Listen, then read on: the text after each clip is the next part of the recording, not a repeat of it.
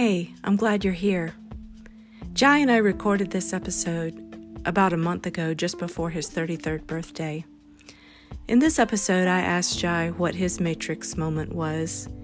And when I ask people that, what I'm really asking them is, when did you start to question what you were conditioned to believe? What about you? Have you had a Matrix moment? Jai tells the story of high school and a teacher that believed in him that made all the difference. And I think you'll enjoy it. Thank you for being here.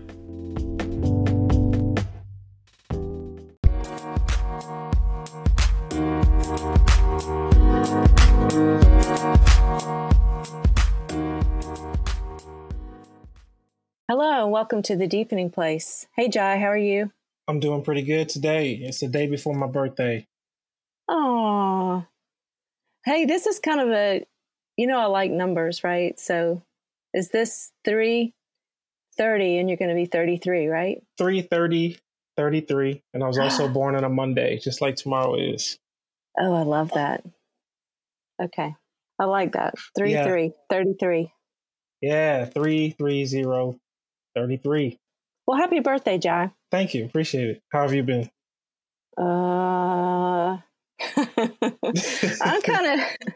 I'm getting tired of being cooped up with all these people. So what's it like with the 3 teens in the house, or 3 kids, let's say? Yeah, it's challenging just because we're not used to this much togetherness. Just not used to having so little structure. I usually go to work and they usually go to school and everybody's together. You know, everybody I'm encountering admits to kind of this low grade undercurrent of anxiety because we just don't really know where this is all going to end. And probably the kids are no different. They're wondering, how it's going to affect them. And I just noticed that we're a little shorter with each other. And is that sort of like in your family, you're saying, or even with clients and friends? Oh, I mean, I'm speaking for myself. I know that I feel just kind of low grade anxious, and talking about it with clients for, sometimes hours a day, that's challenging, honestly. I'm hoping that, the newness of it will wear off and we can get back to normal problems, but I'm not really hopeful for that because this is kind of all consuming. It changes everything for everybody. Yes, it does. I feel really bad for people that, like me, I can get away from my kids. They're older. They go to their room. When it comes to online virtual school, they go online and figure it out. And I really don't have that much to do with it. I just really feel for all the people who are having to do so much more than they were doing before, and the stress. And I'm just wondering how that's affecting families and kids. And hopefully people are doing fairly well with it. Are you hearing anything? Not as of yet, but this week, I'm going to spend some time intentionally hearing how people are dealing with it, particularly families with kids that are beneath like 10 years old or so and have multiple beneath 10. My neighbors do, but they're fortunate to have a lot of space where the kids can like run around and kind of find some stuff to do. But I used to work for foundation communities, and they, house migrant families or families that are desperately in need in town. Some of those families would have, there was one family from, I'm not sure where in Africa, but his dad had 7 kids, and the kids were between like 4 years old and 11 years old, and they lived in an apartment. Wow. And a lot of the families there weren't 7 kids, but most of them were, about 2 to 3 kids living in an apartment complex. And I was one of the like teachers for the after school program at the apartment complex they live. There's whole zones like that across America. I can't imagine how those people are functioning right now. They heavily relied on services that, took the kids for a few hours after school, even if it was just a couple of the kids, for them to have some space or something like that. It just seems like the incidence level of maybe abuse or could potentially be greater because, you're just in a small space. And like you said, your neighbor, at least they have a yard. I'm not saying it's easy for them, but some people living in cities and apartments and they're not supposed to go out, and that's just got to get old. I can hear you speaking about the anxiety part. I'm an educator. I am figuring that schools won't even, physically reopen until at least August. That's a long time. Yeah, that is a long time. It's like 4 months. What is that? 4 months? Yeah, 4 months from now. Yeah. Truthfully, I am thoroughly more confused as to how to confuse. And now, not fear is in the media, but anxiety was in the media. The stations are broadcasting a whole lot of information that just leads to more anxiety. Yeah. One thing that if you're afraid, you're being manipulated. I think an antidote to that is to have conversations with people that you respect and trust. And if we can just invite people and not so much have to prove it or solve it or make the decision, but I think if we could contribute a little bit to helping people understand how to think freely. I agree with you. If that's kind of our mission or something we want to focus on, maybe you can tell, I don't even know if I know this story completely, but like, how did that happen for you? We've talked about the Matrix moment before, and I know that's a cultural reference that a lot of people can relate to, but in that movie, everyone was asleep and just kind of working. And the main character had an awakening and he started to see clearly and see things differently. So when people say, what was your Matrix moment? It's like, when did you wake up and start to see things differently? My Matrix moment, I want to say it was freshman year of high school. And specifically, it was in religion class. So I don't know what, it probably was freshman year. But what was happening was that I had been an altar boy in the Catholic Church for years before that, from like first grade to eighth grade, let's just say something like that. 7, 8, 9 years, something like that. And then my Catholic high school, we had to read the Bible, or we were supposed to read the Bible. But at that time, I was still a very obedient student. And so I did. I would go to class and like read the Bible. And then sometimes in breaks or at home or when I was still ultra boring and had time, I'd go read the Bible. And my Matrix moment happened because I was being taught things and I was asking questions and they weren't lining up. Not at all. And then it got to a point where my teachers were just covering themselves or whatever they were covering for. Or maybe they truly didn't have the answers. But there were answers I just didn't have. And a lot of it centered around, like, there's a book about Hebrews that's written in Latin. Can you answer me that one? Or, like, are you talking about the book of Hebrews in the Bible or a book about Hebrews? Yeah, the Bible itself. Like I had known, they taught us the Dead Sea Scrolls were written in Old Hebrew and all these things. And so that's an example of a question. But the question that really got me was like, well, there were a few, but it all centered around, we're not supposed to judge others, but it sounds like unless someone's in the Catholic school, sort of doing the same thing I'm doing, it sounds like we're condemning them. I was like, this doesn't really add up, this doesn't, home life was different from what I was being taught is academically important. So just to say all that, like my Matrix moment was real life, both in like a spiritual sense, in terms of like condemning people by learning Catholicism specifically, and then in terms of like the tools and sort of life goals I had weren't lining up with like focusing on getting an A in English compared to being like emotionally well at home and sort of making money like I needed to. So that was my Matrix moment. I was about 13 years old. So you're 13 years old and you have all these questions that you're just getting kind of pat answers to. And your reality at school is kind of different than the reality that you're facing at home. Yeah, that's a good way to sum it up. Was that enhanced by like people at school being clueless about your reality at home, telling you one thing at school, but not really having any idea what you were going through? Not so much in high school. It had been that way later in middle school, like right before high school. High school was sort of the tipping point.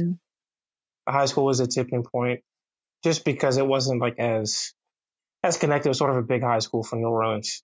My band director was the only person that kind of had any insight into what life was like at home. And because he understood it, because he understood it. He had never lived through a situation like that, but he knew what it would take for me to sort of stay on track to deal with everything between the two worlds. He's an extremely strict, stern man, extremely strict and stern, but like somehow still like caring. Do you think that was good for you at the time?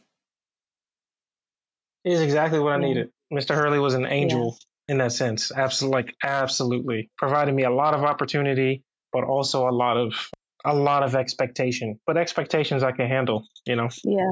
A lot of pressure, a lot of expectation, but stuff I can handle. And he was the only teacher that would regularly communicate with both of my Okay. parents, knowing darn good well what was happening, you know, in our community in that home.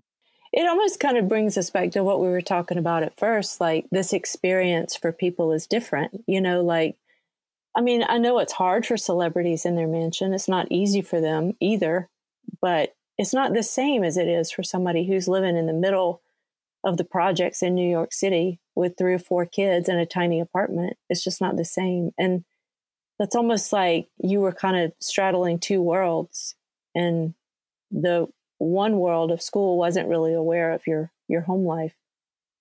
Yes, I'd say it was not exactly like that. We were fortunate enough to still not be, you know, the sort of poorest people or the most strung out or whatever in the neighborhood. But it was borderline, almost as polar opposite you can Yeah. get. You know, I went to a extremely white high school. There were black tables at the school. All black kids sat at one of two tables, and there were two black tables in like out of 40 tables or so. Wow. And like if a white kid sat down at the table, you know, an assistant principal would move them, Really? relocate them. Uh-huh. Whereas but the neighborhood we lived in was 99% black. I'm going to say there was a white person somewhere because it probably was, or something that wasn't black, but I'm just going with odds here. There's got to be someone else. But it was completely black, like completely black. And it wasn't just like the white kids at school were, it was middle class and up for sure. There were no low sort of working class white people at that school. If there were, I mean, a very low percentage. Speaking as an adult now, looking back, two totally different So the worlds. black kids at the black tables were from more of an impoverished neighborhood.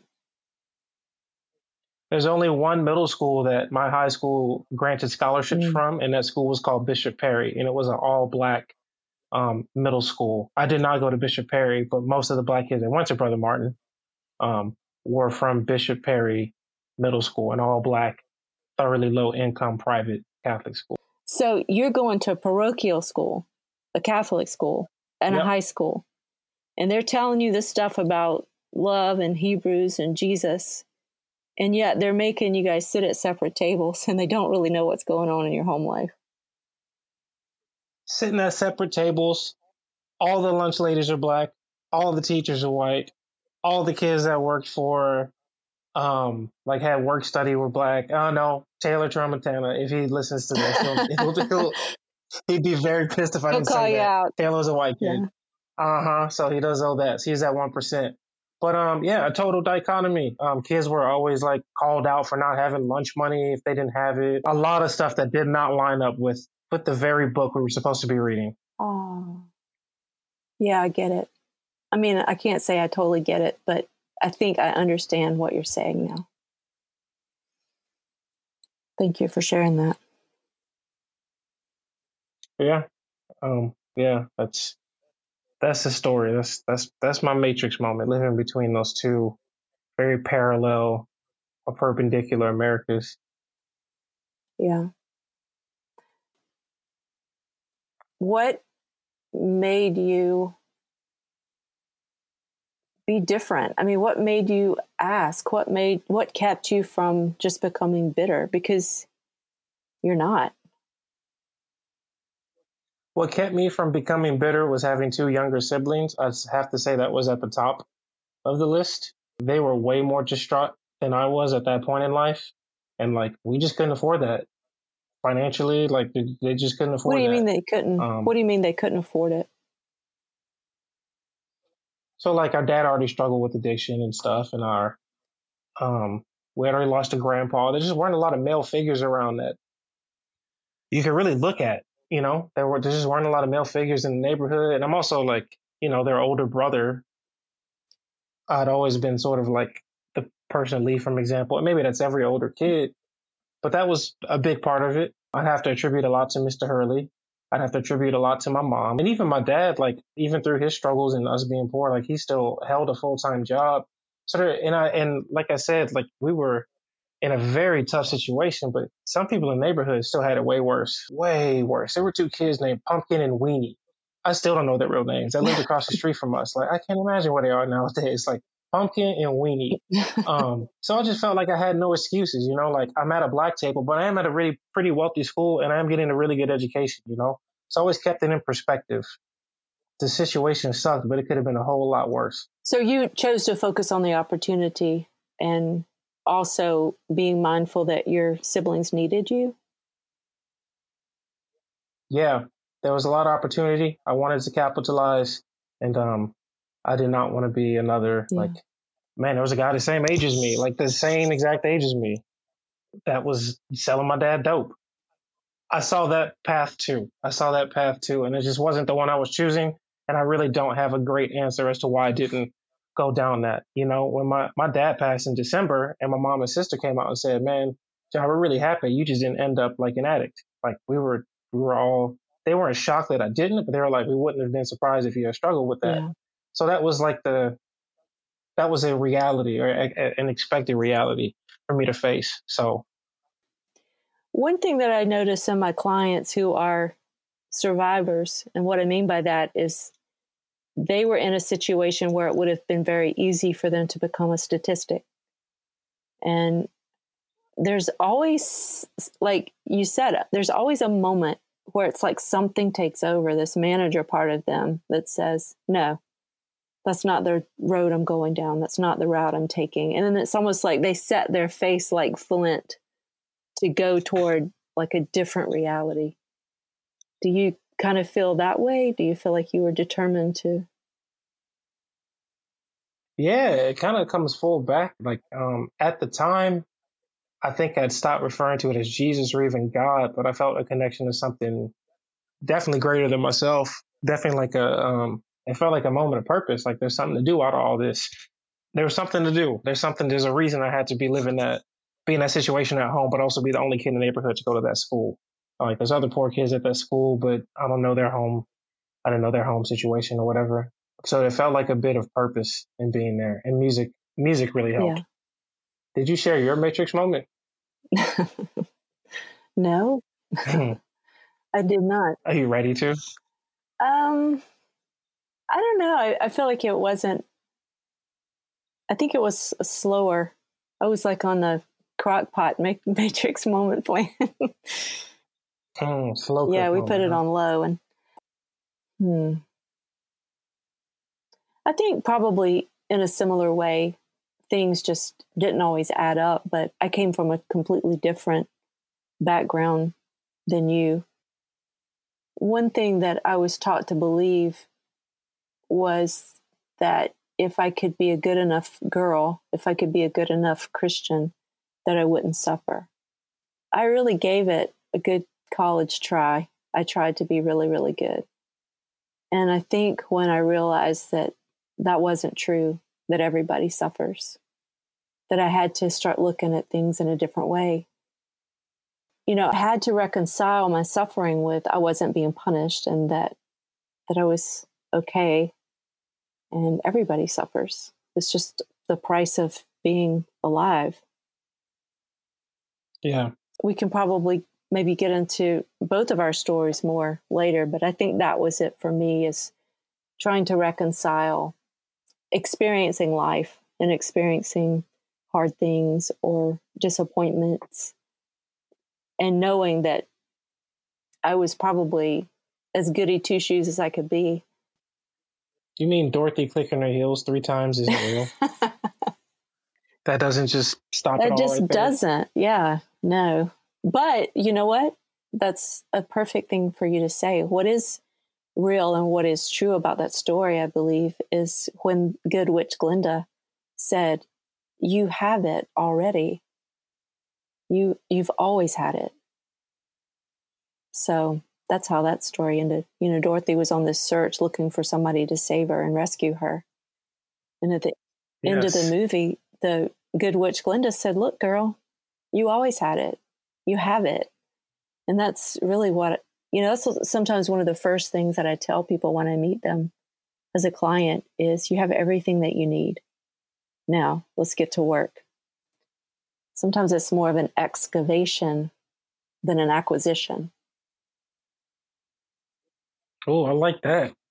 I like that because it's true, but I haven't heard it worded that way. For me to relate it to like right now with the coronavirus, but there's definitely a lot of families feeling like sort of helpless, and especially in terms of what do I do with my child, and or what do I do to make money right now. Mm-hmm. There's a friend of mine, Mike Yates. He helps build schools, and his message is very profound and clear. Is that families that have love have everything they need to educate their child for the world, with the caveat of access to technology. And his point, it particularly right now, is that families don't need to fear; they just need to be shown the right way to alleviate some of that fear. You might be a lot more powerful and apt than you thought before. And I think as a country, if we look at that, if Dorothy represents the populace of America, we do have what we need to make it through this. I think we can be socially disciplined. I believe, and I'm actively doing the right thing to help my neighbor out. And I believe if we look at it from that perspective, we can start help alleviating that fear. Yeah, I love that you said, I'm doing what I can to help my neighbor. And that's really what it's all about.